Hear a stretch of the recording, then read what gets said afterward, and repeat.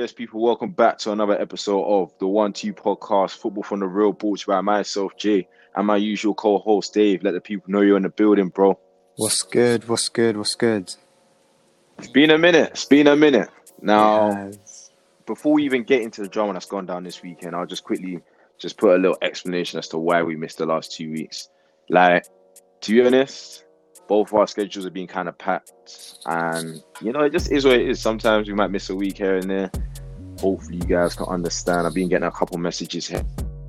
Had to tell you guys what it is, but after a little 2-week spell, we're back again this week, back with a bang.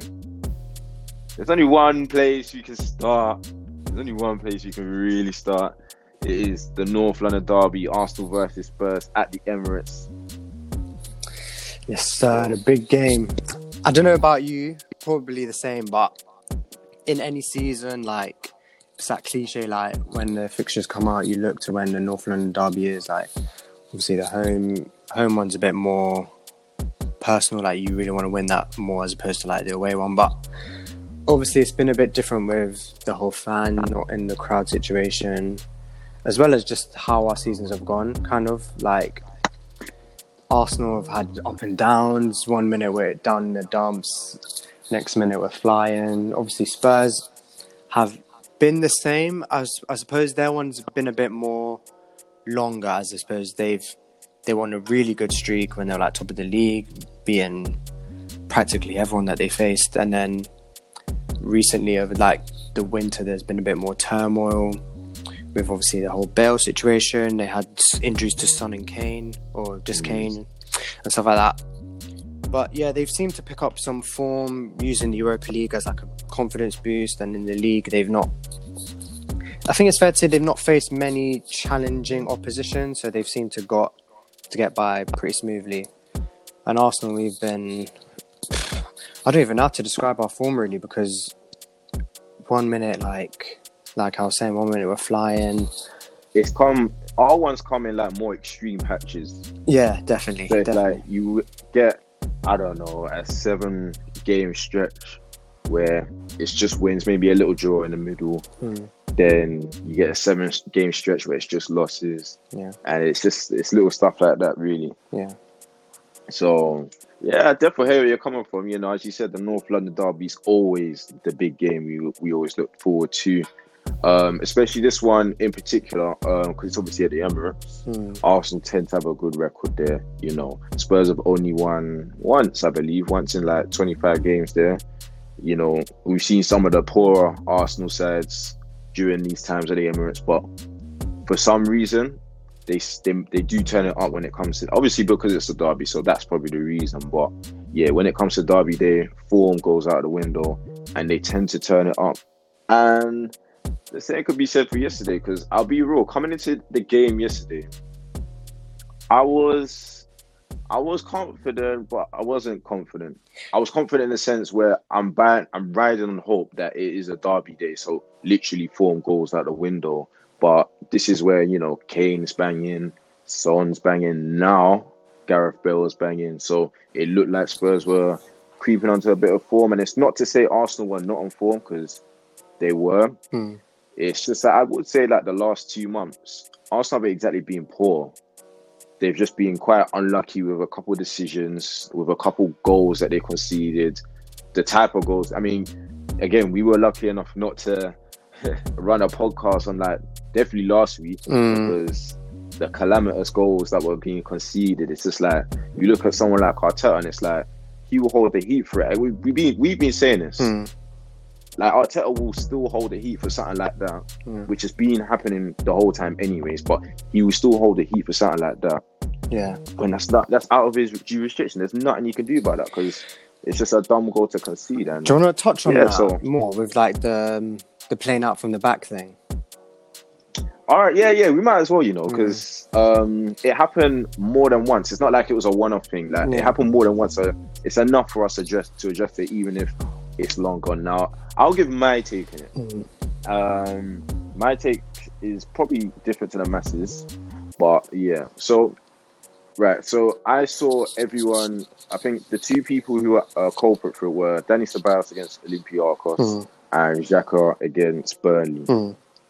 Now, I've seen them two hold all the heat, and rightly so, because at the end of the day, it's your mistake which cost the goal. Yeah. Whatever may have led up to it can be debated, which I will debate. But ultimately speaking, you was the one who was at the end of that mistake, which led to the goal. Yeah. So cool. I'm happy for them to hold any criticism, any heat. What I have an issue with is I feel like people are letting Leno get a bit scot-free. And I feel like they're letting him get a bit scot-free, because I'm thinking, I get it. I know Arteta has installed this system of playing out from the back, try avoid going long at all times, make sure you play from the back. This is how they want to, build up their play and stuff like that. I completely understand that. What the issue I have is, do that most of the time. But if you see a man is got two guys around him, you're the only one you can see it. Now I know Xhaka and I know Ceballos were calling out for the ball and saying, yeah, pass me the ball. But this is where I got to look to certain fans, and I have to say, you need to actually have played football a couple times to have a judgment on a couple things. Because someone like me, I know for a fact there's been many times in the real life game situation where I'm aware that there's a couple guys around me, but I will still ask for the ball. You show for you don't want to hide away from certain situations like that, because when you hide away, it then leaves Leno in a more stickier situation, and he starts overthinking. He would do something even more dumb. So he's showing for it, and that's cool. That's something I would do. As I said, with Leno, he can actually have a good vision of how close these people are. Maybe Xhaka is aware, or maybe Ceballos is aware there's people around him, but not that close where it's literally a one-touch thing, and then boom, you can't even play it back up. So, yeah. So when he done the pass, the one issue I had was be aware of the people around him. And it's like, as I said, Leno has a good vision of it. And then two, the weight of the pass. If you're gonna do that kind of pass, make sure it's short and snappy. I'm not saying it was a proper slow pass, but it was slow enough for the guys around Xhaka, the guys around Ceballos to make up that ground. Exactly. Yeah. So on the grand scheme of things, I think it's a 50-50 blame. Leno takes it, and either Ceballos or Xhaka, depending on the situation, takes it. When people are debating who's more to blame, I genuinely think it's a 50-50 thing. It's happened. You move on. Ultimately speaking, if Arsenal want to get to places, we shouldn't be relying on such fine margins like this. But then this goes back to my point earlier that they were quite unlucky in that Burnley game. I don't know how Arsenal didn't score in that last 10-minute period. Hit the post twice, it's done. Exactly. Penalty equals. But I'll let you. To be honest, I completely agree with you. The blame, you can't solely put the blame on one party, because, like you said, Leno, that you were saying with the football example, unless you're like Messi or Ozil and you have like super awareness, you always believe, like the way you position your body, you always believe that you have time in your head to touch the ball, control, and like turn around, which they obviously attempted to do. But there's no way in hell you're going to be able to anticipate them, like the pressure that they put on you.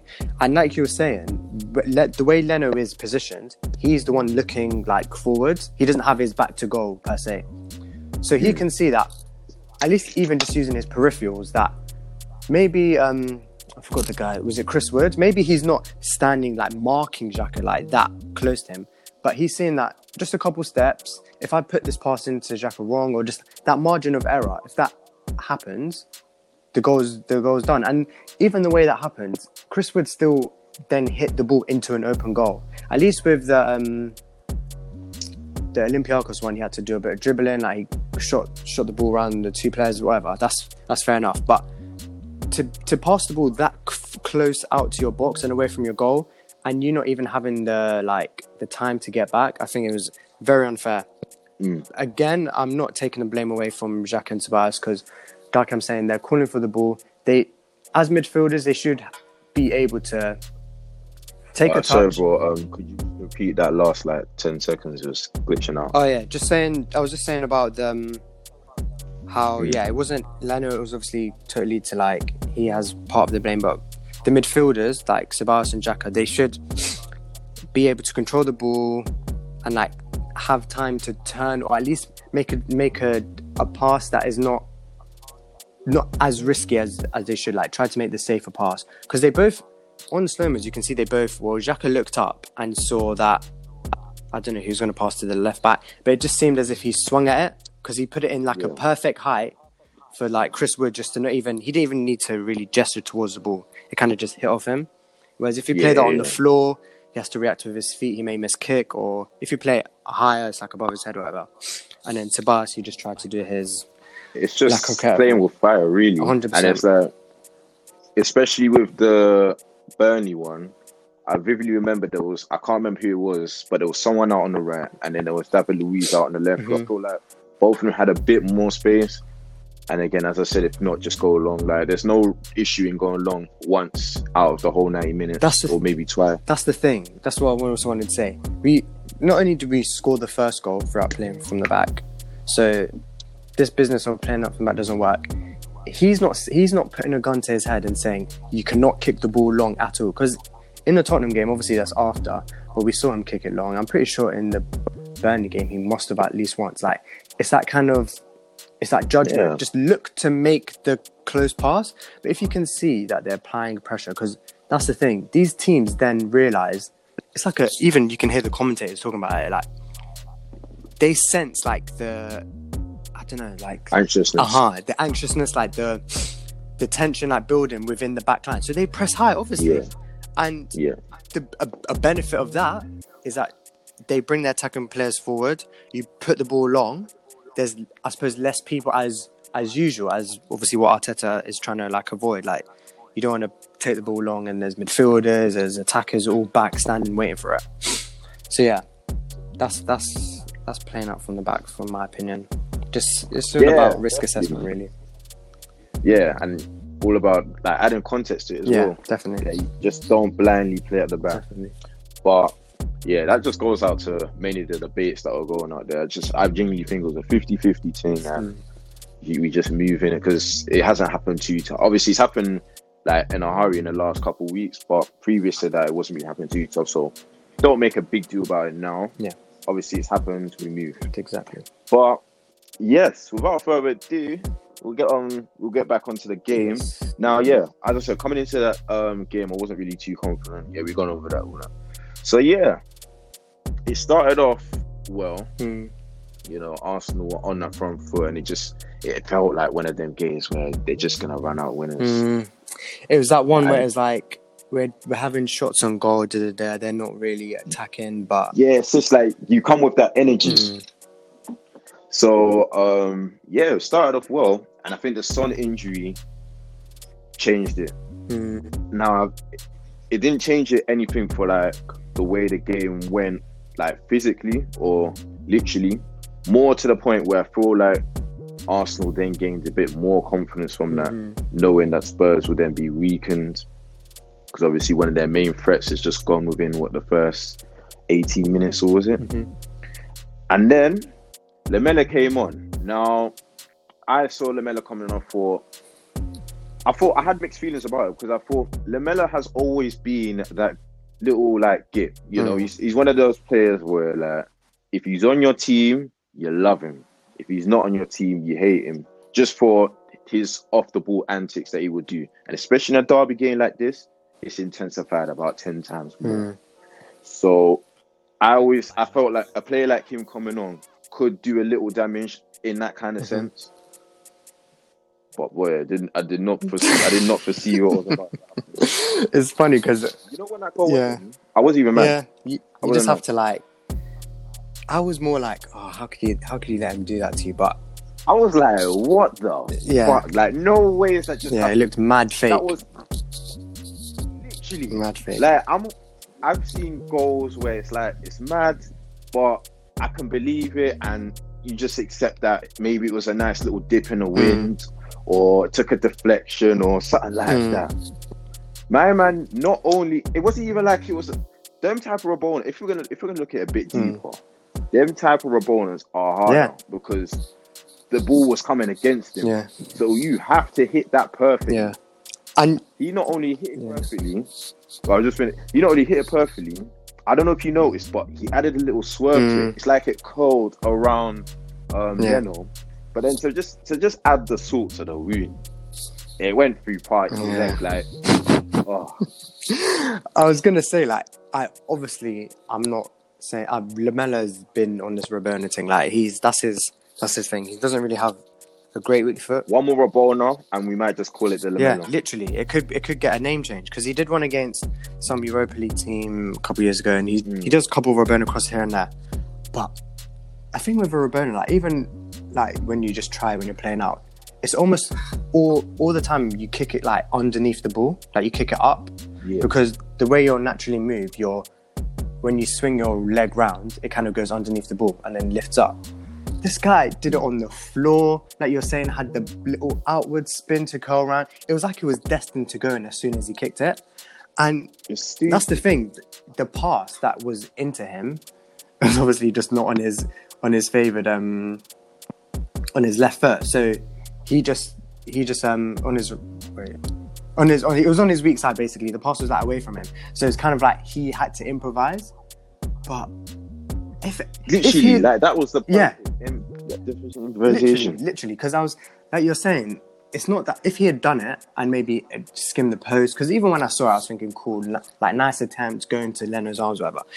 It's not even like that deep. Like, oh, he just did what he could. Like, obviously, it's a bit annoying, but anyway, it's a chance. But the fact anyway, like if hypothetically Arsenal lost that game, that would have been a Hall of Fame goal. That would be legendary. Like it still is. Yeah. You look at it and say it's an amazing goal, but the fact that they lost, the fact that he ended up getting sent off, which we'll obviously get further down the line, just really just taints that goal. But my lord, what a goal that was! Like I couldn't believe that. That's definitely goal of the season. The funniest thing is, obviously it was Mother's Day. Big up all the mums out there. I was watching it with her, and as soon as he came on, I was like, just bare. Like I was actually going at him. I was like, this guy. He comes on, Mourinho, he doesn't even like play football. Remember the Amazon documentary thing? The Be the Intelligent cunts thing, whatever. Bit much. But yeah. Lamella, literally, when Lamella must have heard that, his eyes must have lit up. He said, I'm the man for the job. He came on, like little niggly fouls here and there, just like kind of getting their heads. Like he was trying to wind up ZAHA, he was on Tierney, like you could just see him putting in. But then, like I was saying, as commented, came on, chose violence, and then committed the crime. I was like, Jesus. But yeah. That goal was... And then the thing is when you concede them type of goals, I'm really looking at you, Arsenal player, and I'm thinking, are you a man? Yeah. A man would not have that, yeah? Not even trying to be that kind of like guy, but it's just like, this type of stuff which happened, which you just simply will not accept. Exactly. Like if it was just a normal goal, I'm not saying they should accept a normal goal, especially on a derby day, but you know, it is what it is. For him to do that, he's violating you. That's a violation. He's taking a piss. He's saying, I'm toying with you guys on derby day. And I'd even start. So, literally. Even start. I can't believe that goal, man. It's actually mad. I'm just, imagine if it actually meant something. That would have killer. That would have been. But yeah, so after that, Arsenal just carried. Because the thing is, to be honest, Spurs literally bar that goal. They didn't have any attack of note. Like they were sitting back deep. They were letting us come onto them, and that was just the throughout the first half. So it was just a thing where I think we even hit the bar like a couple minutes before that with a Mill Smith. That shot was a beauty. Oh my god, he had an amazing game overall, and everyone just continued it forward, and eventually that goal came. Sorry to interrupt. Even on that, like them sitting back, the reason Son really got injured, like, obviously they do warm ups, whatever. But if he's just sitting back, like constantly, just like kind of on his toes, just like pressing whatever, but on the whole, he's not really like in attacking play. As soon as you put that ball over and he has to sprint at full speed, the first time he's done it in 20 minutes, like a muscle injury of that sort is bound to happen because it's like going from 0 to 100 so quickly. So there you go. That's it. Yeah. That messed up my FPO, definitely. But you know, it's a bittersweet feeling. 100. But so yeah, after that, just literally the game went back to how it was before, constant Arsenal attacks and everything. And then before we even get onto the goal, we'll talk about Matt Dahi because he had a stinker. He was getting ripped up. Like it was one of them games where he should have got subbed off at half time. Definitely. And it's not even on a thing of like, that's the thing. I don't know whether he is just not really like good enough, because at Wolves, it's not hard to say that if there was gonna, he's not like the most worth. He wasn't the like most expensive, or what am I talking about? He's not their most valuable player, for example. Like he's not on like Jota levels and stuff like that. But him going to Tottenham technically is a good signing in terms of like a right back in the league, but he's had a tough time this season. Even there was, I think he got a red card earlier on. I thought that was Mourinho done with him. He's had red cards, he's had injuries, and he's just had very poor performances. And he's just getting he's such a liability on that right side. With all due respect, he's just a perfect example of a player who thrives in a specific system. Exactly. And that specific system might just have made him look a lot better than he actually is. Definitely. When he's put with stuff. And it's unfortunate because when he came to Tottenham, I always thought he was lacking a bit defensively, but it didn't really matter at Wolves because he was in a back three. Yeah. Well, he was in a back five. That's the right room. So he was so his defensive responsibilities were not too high in comparison to in a normal back four. So I thought that someone like Mourinho would, I don't know, show him up a bit defensively, give him a bit of tutoring and stuff like that, considering what he's done with previous right backs like Zanetti, like Ferreira, all these other guys. So I thought, you know what, you might do a little something there, show him up defensively, but this is just gone so wrong. And last night's game, last night at the time that we're recording this now, was probably his worst game in the Spurs shirt. And he was just getting roasted on that left-hand side. Well, left-hand side for Tierney, right-hand side for him. And it was epitomised in that goal. Tierney, when Tierney does that drop of the shoulder, then just leaves, man. It's like, you know what's coming, and you still can't stop it. Yeah, that's 100%. Literally. It's them ones where it's like, I don't know what it is with defenders. Do you think it's that they just second guess it? Like they think, maybe I've got him for pace, or like I'll let him go, but I'll catch up, because it's actually peak. Like as soon as he, like you're saying, he drops shoulder, he's gone, and it's like not even. The funny thing about Tierney's one is the way he drops it. It really doesn't look like he's about to just dust them. But he always does it. It's like when he drops his shoulders, it's so static and a bit slow and laggy. Yeah. But he just always makes it happen. Because no offense to him, but he does seem a bit stiff in terms of like, he's not like a Mahrez or like these silky wingers where it's like their shoulders could be moving anywhere and anywhere. Like it's actually, but Tierney's acceleration and speed off the mark is insane. Because he can just do a kick and run where he just puts it past you, and it's not even like a matter of is the defender going to get the ball? I'm getting the ball first type of thing.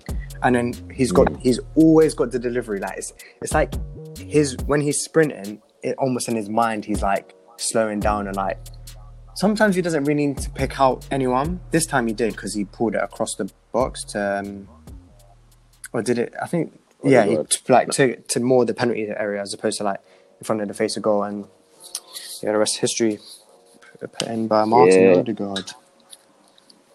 And then we came up for the second half. And I felt like the second half was pretty much like, you can't really add too much onto it. It was pretty much just a continuation of what was going on in the first half. Yeah. Then boom, 64th minute, I believe it was. Davison Sanchez's bozo gene kicked in again. Like that guy is just, with all due respect, he's just so calamitous. Even the ball, was it him that played the ball out, or was it Lloris? The one to like that Pepe intercepted.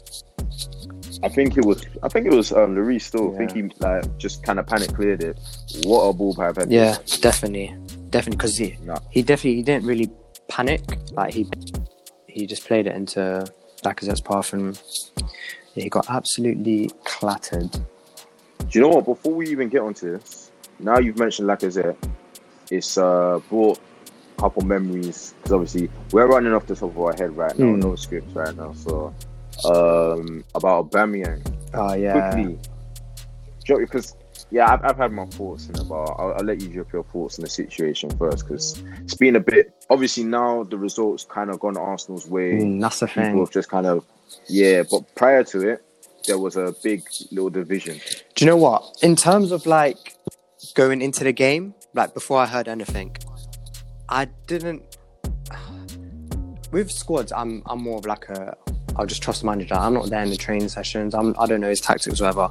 But if Aubameyang was to be left out for whatever reason, whether it's tactics or resting or I wouldn't have had too much of a problem. Only because I've seen what Lacazette has done in these bigger games, like obviously against United, Chelsea, everywhere. Literally. He's like a big game player, and that's maybe people get onto him for his lack of finishing. But in them big games, I've got a goal for almost every other game, if not every game.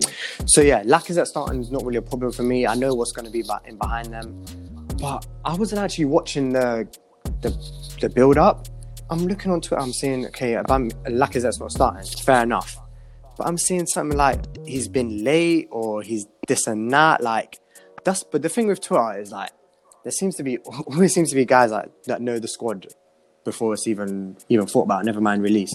Yeah, hella ITKs. So I'm hearing like just random shit. So it's just kind of hard to like actually believe certain stuff, because it was also linked to like the whole Martinelli thing. Like, is Martinelli like he's at the training ground, but he's left out because of family reasons? Or someone, do you know what's so funny? Someone said, rumor has it Martinelli's in Domingo because he posted that on the story.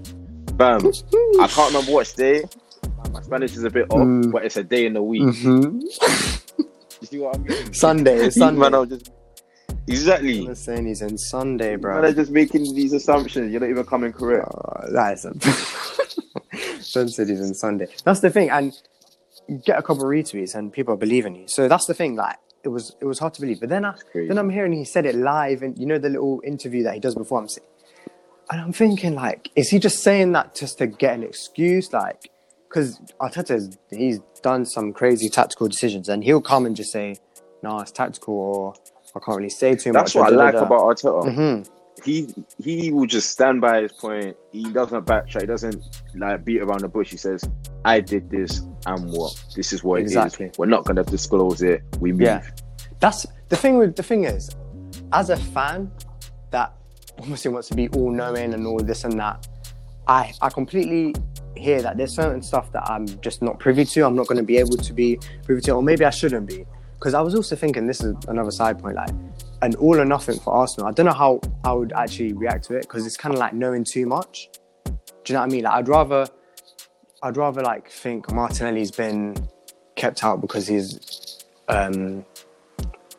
being looked after for injury. Like, but sorry, bro. I'm not even gonna lie. That last 20 seconds glitched out again. I was saying, if you can repeat. I was just saying, like, with Arteta's decisions and stuff like that, is that I know that I'm not going to be like privy to everything. Like, I know I'm not going to kind of understand certain stuff, because obviously I'm not there day to day. But one thing I don't like is, I don't know how to describe it, but it's kind of like the vagueness of it.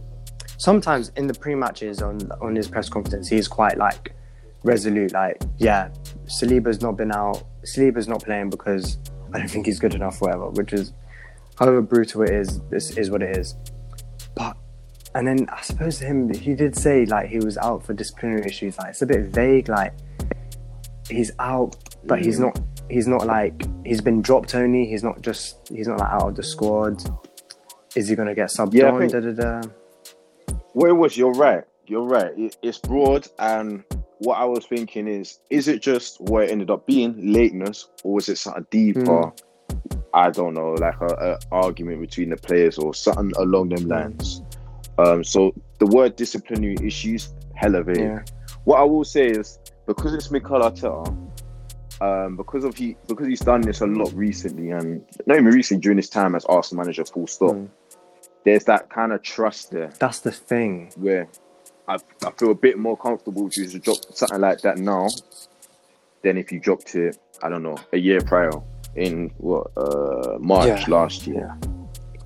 So I definitely feel that's the case. And what I didn't like is when people were even when they found out it was disciplinary issues, they were getting onto Arteta and saying, "Oh, why has he dropped the captain on the big game, whatever, number one goal scorer?" I'm thinking, but when we had a Unai Emery, when you had potentially you could say Arsene Wenger, and they used to, respectfully get trampled over by some players. And some players used to run the dressing room and stuff like that. Exactly. And then you'd start asking, why are Arsenal not moving like a serious club? Exactly. Now you've got your wish. Exactly. So is he supposed to be like, you know what? You've been late. For example, let's go with the late example. You've been late this and the amount of times. Like, I've told you, but you know what? Because you're so good and because you're my captain, I'm just going to let you play today and I get as a reward. Like, what's the point?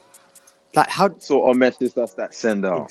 Exactly. And people telling me, oh, he's out of his depth or all of this. It was just, to be fair, it was just another excuse to bash him. And I'm seeing stuff like, I'm just here to remind you guys that I'm the one that said that Arteta is stunting the growth of Martinelli, or he's stunting the growth of Reece Nelson, and he's just getting too big for his boots, not playing a Aubameyang when he doesn't want to. And I'm thinking, there's also a thing with people like that is, are you trying to take pride in just saying something first? Have I cut out? Oh yeah, we're here. Yeah, I was just saying how people like taking pride over like calling out Arteta like from early, like saying, yeah, I'm the one that said that he's stunting so and so's growth, or I'm the one that said he's out of his depth because he's not playing Aubameyang. It's just yeah, it was just another excuse to bash him, to be fair. But yeah, no, I just want to take your thoughts on that quickly. But yeah, no, so Sanchez gave away the penalty, and one of his Bozo moments, done what he done. Coolly dispatched by Alexandre Lacazette. Yeah. And ultimately speaking, the game was pretty much sealed, signed, sealed, delivered from then. I think, obviously, further down the line, Lamela got his red card. I believe Lucas came on, or he might have been on prior, but he had a little stint in that last 10 minutes where he was causing a bit of damage, and Spurs hit the post, and it's a bit of a nervy end. It's never... you're never going to get an easy ride when you're watching Arsenal defend their lead. Definitely not. But overall, deserving winners from Arsenal. Now, what I got to ask you, who's your man of the match? Do you know what? It's a difficult one because, like, this was the hardest call for man of the match for me personally in a very long time. Very long time. Do you know what? It's obviously like a blessing because that means everyone's played well, everyone's playing their part type of thing. It's easy to go with the goal scorer Lacazette because of the big moment. Like, obviously he dispatched a penalty, but no, I'm not really into all of that. I'm gonna give it to, or I felt it was Smith Rowe. I've just seen that he's been given the Arsenal one, which is a coincidence. But yeah, I think it was Smith Rowe because, like, on that left-hand side, oh my god! Do you know what? I was doubting him. I was a big. I don't know what game he played it like that first, but there was one of the games where I was like, "Oh no, is this an example of just us forcing?" I think it was Newcastle. Yeah, forcing Ødegaard in, just like Smith Rowe's kind of been outcasted. Like, he's in the team, but he's been outcasted. Like, is he going to stunt his growth? Bro, I was proven wrong. I know he had a bit of injury issues, like first game. I mean, like a couple games before, like he didn't really travel too well. But yeah, he's back and he was causing absolute damage. Bro, on that left-hand side, like, when I say he's a Haaland Hleb, he's the one Hleb is the one who I see as best to compare him with. Obviously, bar the aesthetics such as the low socks, the blacked out boots, the long sleeve shirt. Bar that, I'm actually seeing a lot of Alexander Hleb in this guy, especially on that left. It was, I saw it down when he was in the middle, but as I said, on that left-hand side yesterday, the bursting runs, the silky dribbling, like, Emile Smith Rowe has changed Arsenal's season. He's been a breath of fresh air this season. But I felt like yesterday was a big statement performance. Definitely. A big statement performance from him. My personal man of the match, see, it's hard because I want to say Emil Smith Rowe so bad. The thing is, I said it in my group chat. No one in the Arsenal team was below an 8. Yeah. So, you know, if anyone didn't get a mention, it's like literally on my page, I could have made so many posts, but I thought, let me not, because I'm not trying to air that. Biased. They love that one, man. They absolutely love that one. You know, like that, man. But shout out to David Luiz at the back. Absolutely rock solid. Like literally, there's not much more I can say about him. Defending everything, putting his head there. You look at Gabriel, absolute rock. You look at that block from him and in the latter stage of the match. That block was big time. The one off the line. Now, one player I do want to discuss. He was strongly potentially my man of the match. I can't lie. Let's talk Mr. Granit Xhaka, who I know you're not a big fan of. So that's why we're going to address it. You know. Let's go. I'm talking specifically yesterday, though. I mean, we can dabble on in his recent form, but specifically yesterday. You know what? I've said this a lot on times out here.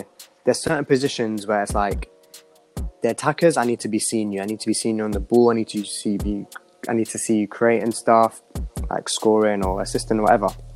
With like, as you move further back, it's kind of like a thing. I don't really want to notice you too tough, unless you obviously are playing amazingly. And you know what, Granit Xhaka, I didn't really notice him, type of thing. And that's not in a rude way. Honestly, that's like a good thing. Like, he's doing his job, completing his passes. Because if he's failing passes or he's giving away the ball, that's when you start to think, oh shit, what's this guy doing, type of thing. It's just keeping the flow going.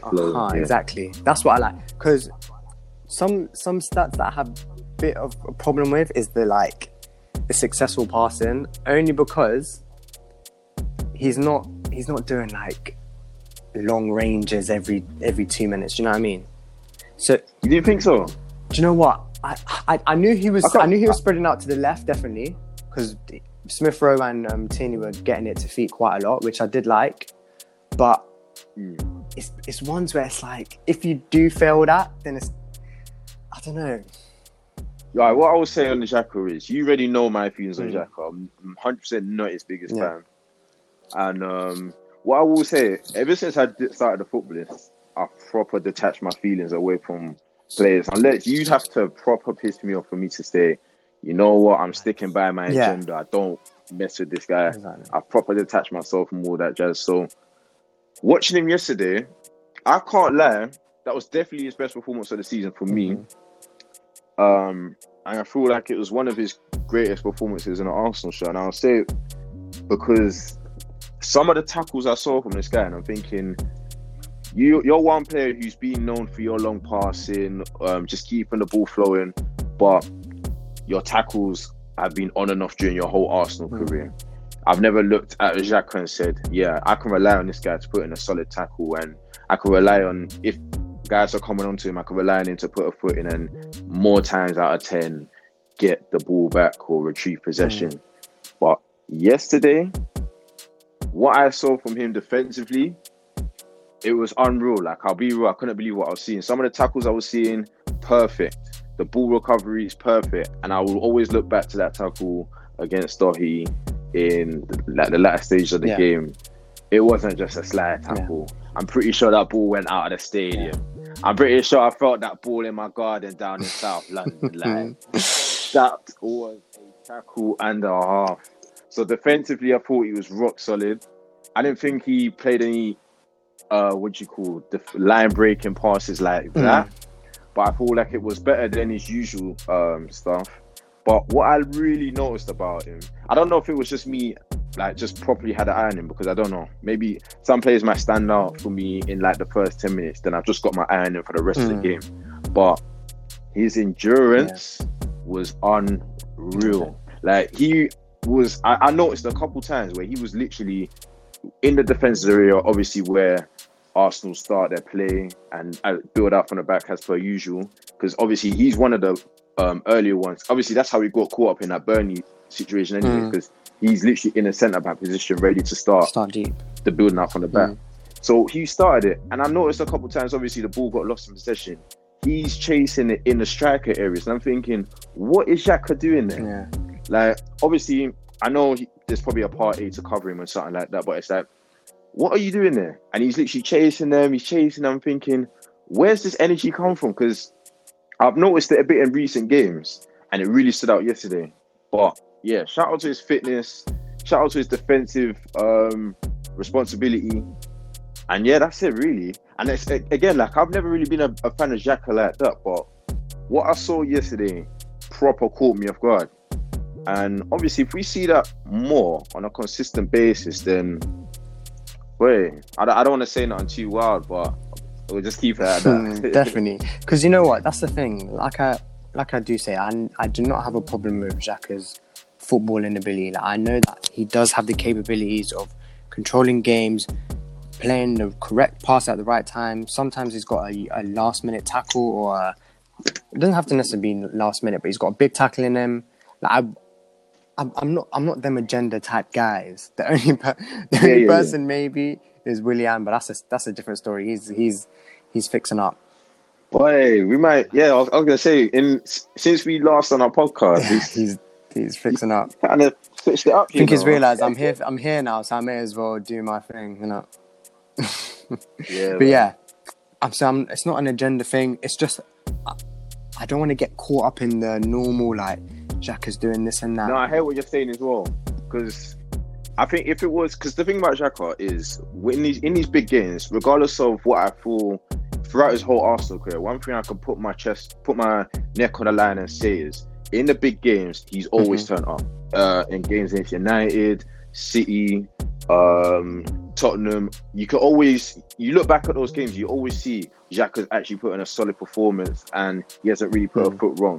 In the big games, it's usually these little games where he tends to make his little blunders or his mess ups. But in the big games, that's always been the case. It's when the concentration is off, or it's not as high as, which I understand as a fan, but as a footballer, there's not really many excuses. Like, you have to go into every game with the same level of concentration, same level of focus all the time.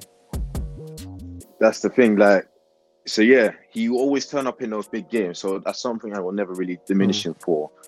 But if he put in one of them performances, if I was put on a scaling, he usually puts in a solid 8 in these big games. I felt like yesterday he put in a near enough 10, which is why I actually felt like I had to mention something about the performance. But that's the thing with Xhaka. It's like, if he did one of them, I would have kind of let it slide, because praising Xhaka is a risky thing. Definitely. I can't lie. But as I said, yesterday I felt like I had no option but to. But praising Xhaka is a risky thing, because he's got this in him. As I said, he can do this in a big game, and then he will do something dumb. Like, I respect him, and regardless of what happens at Arsenal, I still feel like he's got a big future in European football. But I know something dumb's going to happen down the line. Something stupid, whether it's a red card, whether it's I don't know, a punch up in a man's face, he's going to do something. Do you know what I will say? I think having Partey next to him is definitely helped him to maybe keep a level head, but just, it's a bit more. I think I don't want to like shame any of his other midfield partners, but it's a bit more like confidence within the partner, which is. Do you know what I'll say? Because I felt like when Partey came, I don't know if I mentioned on the podcast, but I've definitely said it outside of the group chat, or outside the podcast and like group chats and stuff. I always felt like Ceballos and Partey was the best partnership.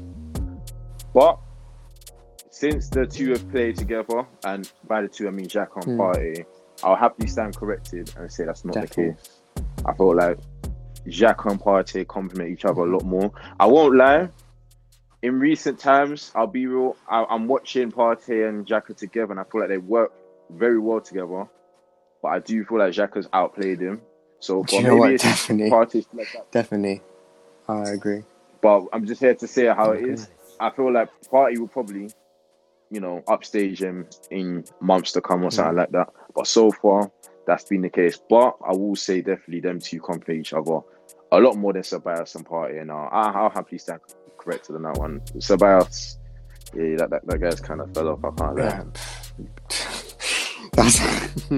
That's another story. But yeah, with Partey, I think, yeah, definitely. It's definitely a privilege to have him. I'm watching him. I'm thinking, this is the guy we've been calling out for. Just someone to ease the pressure of Xhaka, someone to carry the ball forward.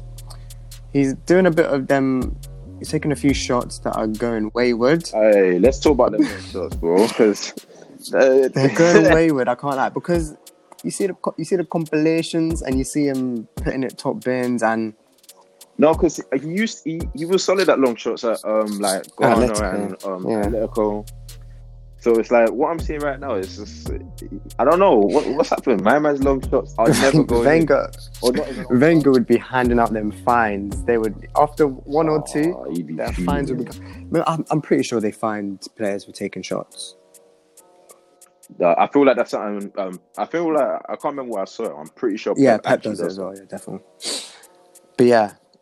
So you know that what is it? 99% chance, 1% faith. That's Thomas Partey with these long shots. Like someone needs to just tell him to just pattern up on them, do a bit of extra training sessions after the normal sessions. Even just take a touch, bro, and get it on target. Like make the keeper work. Because I'm not gonna lie, if he gets it on target, I wouldn't be surprised if a keeper fumbles it. Like we've seen that happen a lot of times. So just get it on target, my guy. But yeah, we won't spend too much time on this Arsenal game before people start getting angry. But yeah, no, good, deserved Arsenal win. Obviously, it closes the gap between Arsenal and Spurs. I can't remember the exact points. I ain't got it in front of me. I don't know if you do, but it's like 6-7 points or something like that. It's peak with these results because you're expecting us to fly up the table, but it's Well, I was saying this in the group chat. That November period was like the damage that's done is unreal, because since Christmas time or Boxing Day, shall I say, Arsenal have literally been in the top 4 on the form scale. You know, the games that have been played are in double digits now, and they still find themselves 9th, 10th. Again, I haven't really been checking the table too tough, but around that area, it's nowhere near the top 4 that the form will say. And you look back at that form, and it's just crazy the amount of like the effects it's had. I think it was because with like all Liverpool's results and even City's like toughish start and Tottenham going up and down. I think and Chelsea as well. I think maybe we thought that we can ride it out and it's not going to have too much of an effect because the league's a bit crazy. But yeah, it's proved definitely. I think it's mainly the draws. I mean the draws. Actually, we don't have many. Yeah. I don't know. Yeah, but definitely. Because it seems like we're picking up points, but obviously the teams above us are doing the same, so we're not closing any gaps too tough. It's a weirdo season, but, it should be very interesting to see how things end. Because, again, yesterday's result was a big one. Obviously, there's still games against Liverpool, still games against Everton. Chelsea, I want to say. Definitely Chelsea. Chelsea's literally not the last 3 games, so that one's more of a kind of curtain rate. Yeah, the run-in. What's the saying? Yeah. But, we'll move on from this. And before we move on to the next game, I think we should talk about the Wilfred Zaha knee situation, because we've touched on this matter previously, but again, might as well just know what's actually happened. So what are your thoughts on definitely. Just like the whole situation and everything around it? With the knee thing, like I'm still maintaining my stance. Like, it's more of a. I know that people are saying that the message has kind of been lost or diluted, but I was listening to, I don't know if you saw on 360 TV, that one of the guys that, I don't know if he's at Kick It Out or somewhere like that, and he was saying that although it may be deemed as a routine or something, it's a thing where it's still happening. Now that's the point.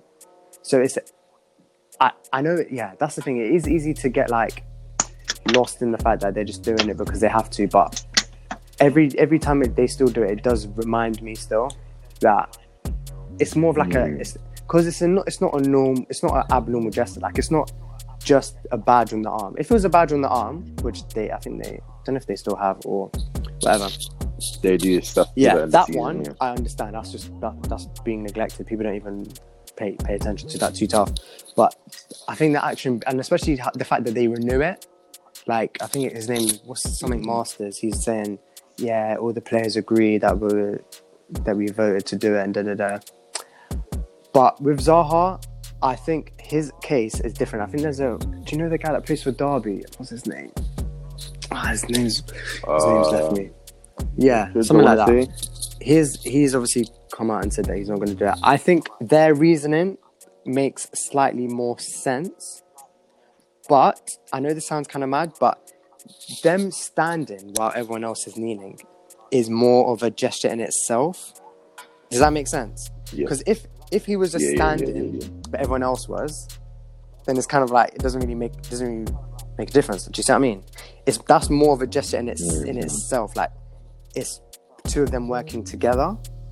Because then you're thinking, why is Zaha standing by himself? And then obviously you see it's kind of like the standing tall. Exactly.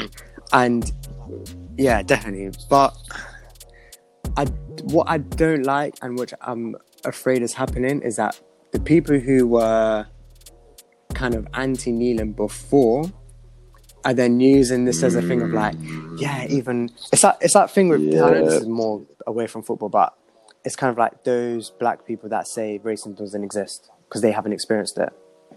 It's kind of like they're just using them as tokens for everyone. But Zaha's reason is not because he thinks it's meaningless, he thinks it's this and that.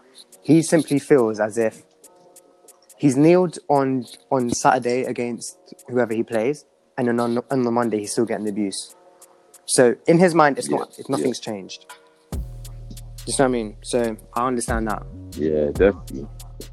Nah, I fully hear where you're coming from. Like, again, this is a bit of a touchy subject, so pretty much everyone will have different opinions, and there's no real right or wrong answer. If there was, the situation would be sorted. Much clearer. So that's my thing on it is, first of all, I feel like people can't really tell Zaha how to feel on a situation like this, because like you said, he's literally being the one experienced. Obviously, a lot of black people go through racial abuse and stuff, but he's one of the more high-profile ones where it's been in the news. We've seen evidence out there, and I can't remember whether people got arrested for his one.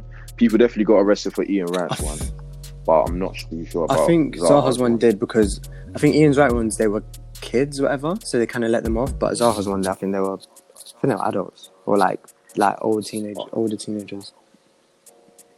Okay. So yeah, a man like Zaha has actually been through racial abuse, so no one can really tell him how to feel on stuff like this when it comes to these matters. Now, I agree with this. I agree with his reason and his decision to do it. I've actually touched on it in one of the podcasts where, the whole kneeling thing, I felt like it was just to raise awareness to it. The whole matters at hand, the racial injustice, the issues, all that type of stuff. It was to raise awareness, make people know, and I feel like it achieved its role in doing that, because obviously you're seeing people kneel before every game. You know, we've been missing out on football, so that little period when football came back, that first 2 months, everyone was on football. You know, because you had your usual watchers, then you had people who were also missing out just because they've gone so long without football. So all eyes were on football. So it definitely did its job in raising awareness, 100%. Now, the thing I began to not like about the knee is just, I felt like, again, there wasn't much progress, not much action, much education, much stuff outside of the knee to actually fulfill its objective. People were kind of lacking on that kind of stuff. Then it kind of felt like at a point, it was just like a sly papering over the crack kind of things. Because it's just like the progress I've seen prior to the knee compared to after the knee is not enough. It's stayed, it's plateaued. And the only difference between the two is now you're doing a knee. So it kind of, at a point, looks like you're just using a knee to paper over the cracks without actually getting down to the actual issue. And that's what I began to have an issue with. My issue with it was further emphasized when Les Ferdinand fully came out and said, we at QP are not doing D anymore. And so I feel like the message got kind of lost in that way. I feel like the actual message of Black Lives Matter will always be there and will never be lost on that. But I feel the actual message of attacking the actual issue, that message, I feel like that was what was getting lost. And again, ZAHA is a prime example of that, because he's actually been through it himself and he hasn't really seen much progress on that matter. So yeah. And then what I will say on the reception of what ZAHA has done is, I hear where you're coming from, and that's what I was also thinking as well. Because I was thinking, ZAHA, you're right for what you're doing, you're right for what you stand for, and I'm behind it. What I need you to be careful with is, and it's got nothing to do with ZAHA at all. That's the thing. Nothing. He has nothing to do about it, but he needs to be careful that someone of his following, his exposure, you need to make sure what your opinion is on you not doing it does not get lost. Because as you said, you don't want ZAHA to be a token man. You don't want ZAHA to be a poster boy for the wrong reasons. Whether it's in his hands or not, it can fall into that. I feel like, I've done my best to make sure, and many other pages have done their best to make sure, that ZAHA's reasoning gets out there. It is not to discredit Black Lives Matter. It's not to discredit the neo. He said he felt it was degrading and stuff like that, but that's his personal opinion. But he's not actually discrediting the fight against racism, but more of a statement, more of a message that more does need to be done. And that message needs to run true, because as you said, we can't let it look like the opposite side. Really. Definitely. It's like he's saying that it's exactly what he said. I don't need to expand on that anymore. No, literally. So that's my view on it, really, because obviously, as I said, it's always a touchy subject. I'm here for it. Just be careful. That's all I would really have to say, just to kind of close it off, is just be careful, really, because you need to be aware that it's not in your hands, these type of things, which the way people take it. Definitely. And really, but should be interested to see if many others follow suit. Also, just last point, I think it is also getting lost in the sense that there's not actually fans in the stadium. I think that if there were people there and like that moment of silence or whatever, I think people were clapping when there was a few fans there. I think that's also been definitely. That's the thing. You definitely see more clearer reactions. Definitely. So regardless of what I might, because as I said, I do agree with ZAHA, but I would actually like to see it. You're right. I would actually like to see it stay true, at least until the fans come back, just to see that reaction. Really, when I say fans, I mean proper fans, not the little not 2K fans. Yeah, 2002. Exactly. Yeah. Proper, fairly full stadium. Because I don't know if we're going to really have a full stadium for a while, but about 75% capacity. Then we'll see how it goes down there, because that will be very interesting. That will be telling. Definitely. Really.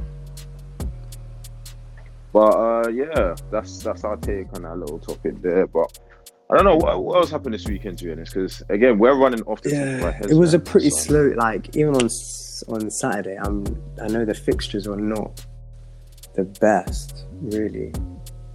Just a couple 0-0, 1-0s here and there. I know City, they dealt with Fulham, which was pretty unlucky for Fulham. Can you still hear me? Oh, bro, you're cutting out. Oh, can you hear me now? I don't even know what it is. Yeah, I can, but it's on and off. I can hear myself in the back. Oh, yeah. I got you now. Yeah.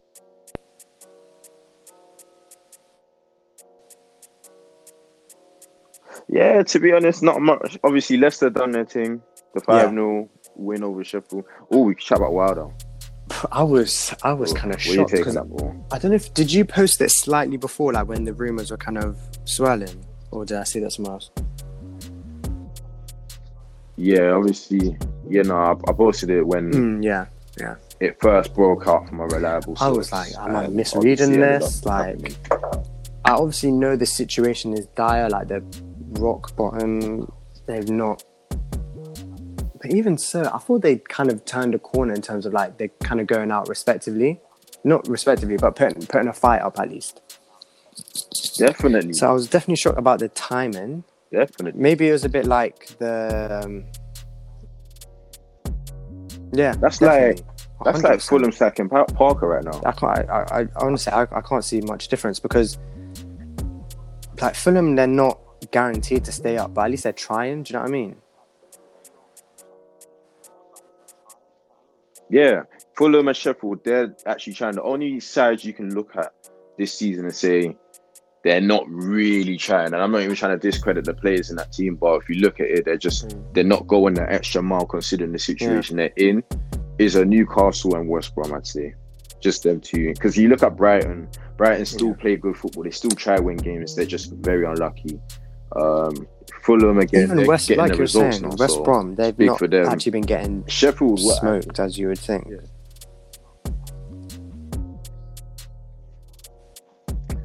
I don't think they're going to stay up. I don't know. Yeah, I'm not saying I'll be real. I don't but- know. I watched a couple of games. Yeah, definitely. I watched a couple of games. At first when Big Sam came, it actually looked like they're putting up a little fight. Then I genuinely think that Arsenal game just kind of just ended all that. To be honest, because I think, but I think I mean no pun intended, but definitely. it was genuinely a very wild call, like because he was, as you said, still playing good football with them, fairly good football, not amazing football, but it's football that will keep them in the game. They were getting a couple wins, couple draws here and there.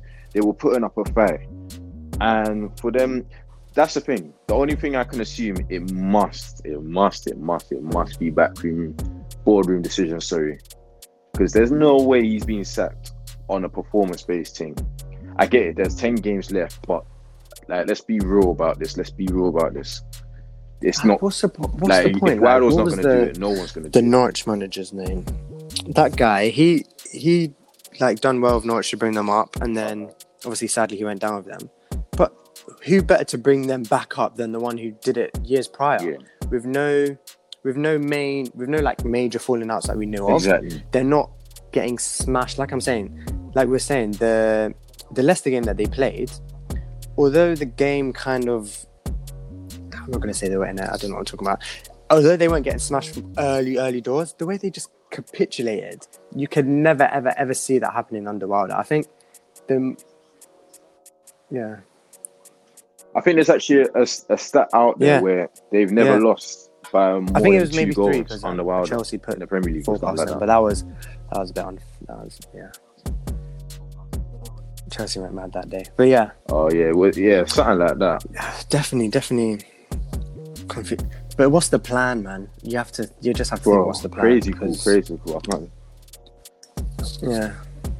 Oh, this is why I'm worried about Sheffield, because I look at their side and there's no standout players like that can drag them out of the mud or anything like that.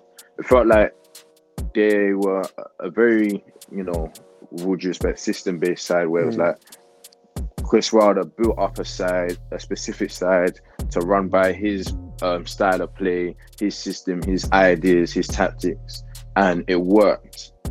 For another manager to come and do that, I don't really see how that's going to really work, to be honest. You look at the players, as I said, there's no standout players you can drop a bit of magic or carry them out of the mud like that. Yeah, they had just a very specific side which suited Wilder. And as I said, I don't really know what the vision behind it was, and I can only assume that he might have a disagreement that he is not being backed enough or something along them lines, something like that. Because as you said, you can look to the Norwich manager. You can even look to someone like Sean Dyche. Like Burnley got relegated. they came right back up. It really could have been the thing where Sheffield might just have to concede defeat. I know they invested a lot into this season, obviously, because they done well. You can even argue it slightly is a bit out of Wilder's hands, Definitely. but he's just Because kind of a victim it was a of his thing own of like success. his system got found out really. His players, I don't think his players could really hack the games every 2 weeks, and he's. And I don't think some of the It was definitely was like a bit of loan and inshallah. Yeah, they had a couple good players like that right back. I can't remember his name. Let me find. Yeah, he signed from Derby. Starring. Sheffield United. He's like a light skin right back. But yeah, even like Ampadu and then these guys have not really. Ampadu was a. You don't think so? Ampadu's been on and off. I feel like I've seen a couple games and I thought, wow, this guy's amazing. Like you can see the future for him at Chelsea and stuff like that. And I've seen a couple games where is it Max Lowe? Guy's looked off the boil, but the players that. No. There's another one. Boy, Bogle, that's the one. Them two have been solid, but specifically Bogle. But it's been players like Ramsdale and Ramsdale has Brewster. Ramsdale was absolutely disappointing. I'll be real. Ramsdale's a whip. He's been poor for the whole season, but I'll give him the slightest credit. Yeah, in the but last do you know 2 weeks, the thing is, been on it. Henderson But had don't his moment against Liverpool, which honestly, I think at the time I thought like, I know it's Liverpool and you could have got a draw against a champion or eventual champions, but he had been so good all season. The way he got absolutely ripped apart by Wilder was so unfair. I'm thinking, is Ramsdale not really getting the same treatment? Because after that, Henderson was back on his usual form. Like he was back to however good he was. Yeah. I mean, who knows? There might be a bit of special treatment going on. Who knows? That might have been the deepest. That's the thing. When it comes to these seconds, you'll never really know unless someone comes out and just says it how it was. But Ramsdale just gives me like Pickford vibes. Like he's just like a newborn Pickford. Like, but the Sheffield sack on the Wilder was mad. But should be interesting to see how their season goes. Obviously, they got off to a horrific. You can't have got off to a worse start from such a decision. 5-0 to Leicester. Shout out to Ian actually as well. You know, I made my post on it, so everybody already knows the situation around it. But obviously, he dedicated his hat trick to all the mothers out there on Mother's Day. Number 14 on March the 14th. Yeah, it was a very, very fitting day. Mum died at 14 as well. So yeah. But other than that, I'll be real. As I said, this week we're running off the top of our head. Next week we'll come back to our usual selves. I'll come with the scripts and everything, and we'll, do it as per usual. But I don't know if you got anything else you want to add just before we go. More Champions League, more Premier League coming up. It's looking.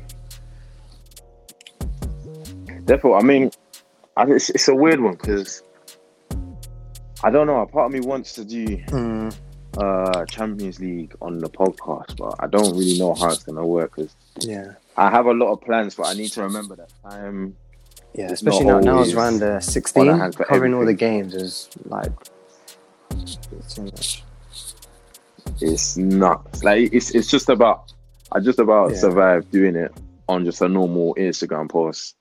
So a podcast, If that does happen, we will update you on that one. But probably not. But unless you ain't got no more to add, we might as well end that there. Now that's been another episode of the 1-2 podcast.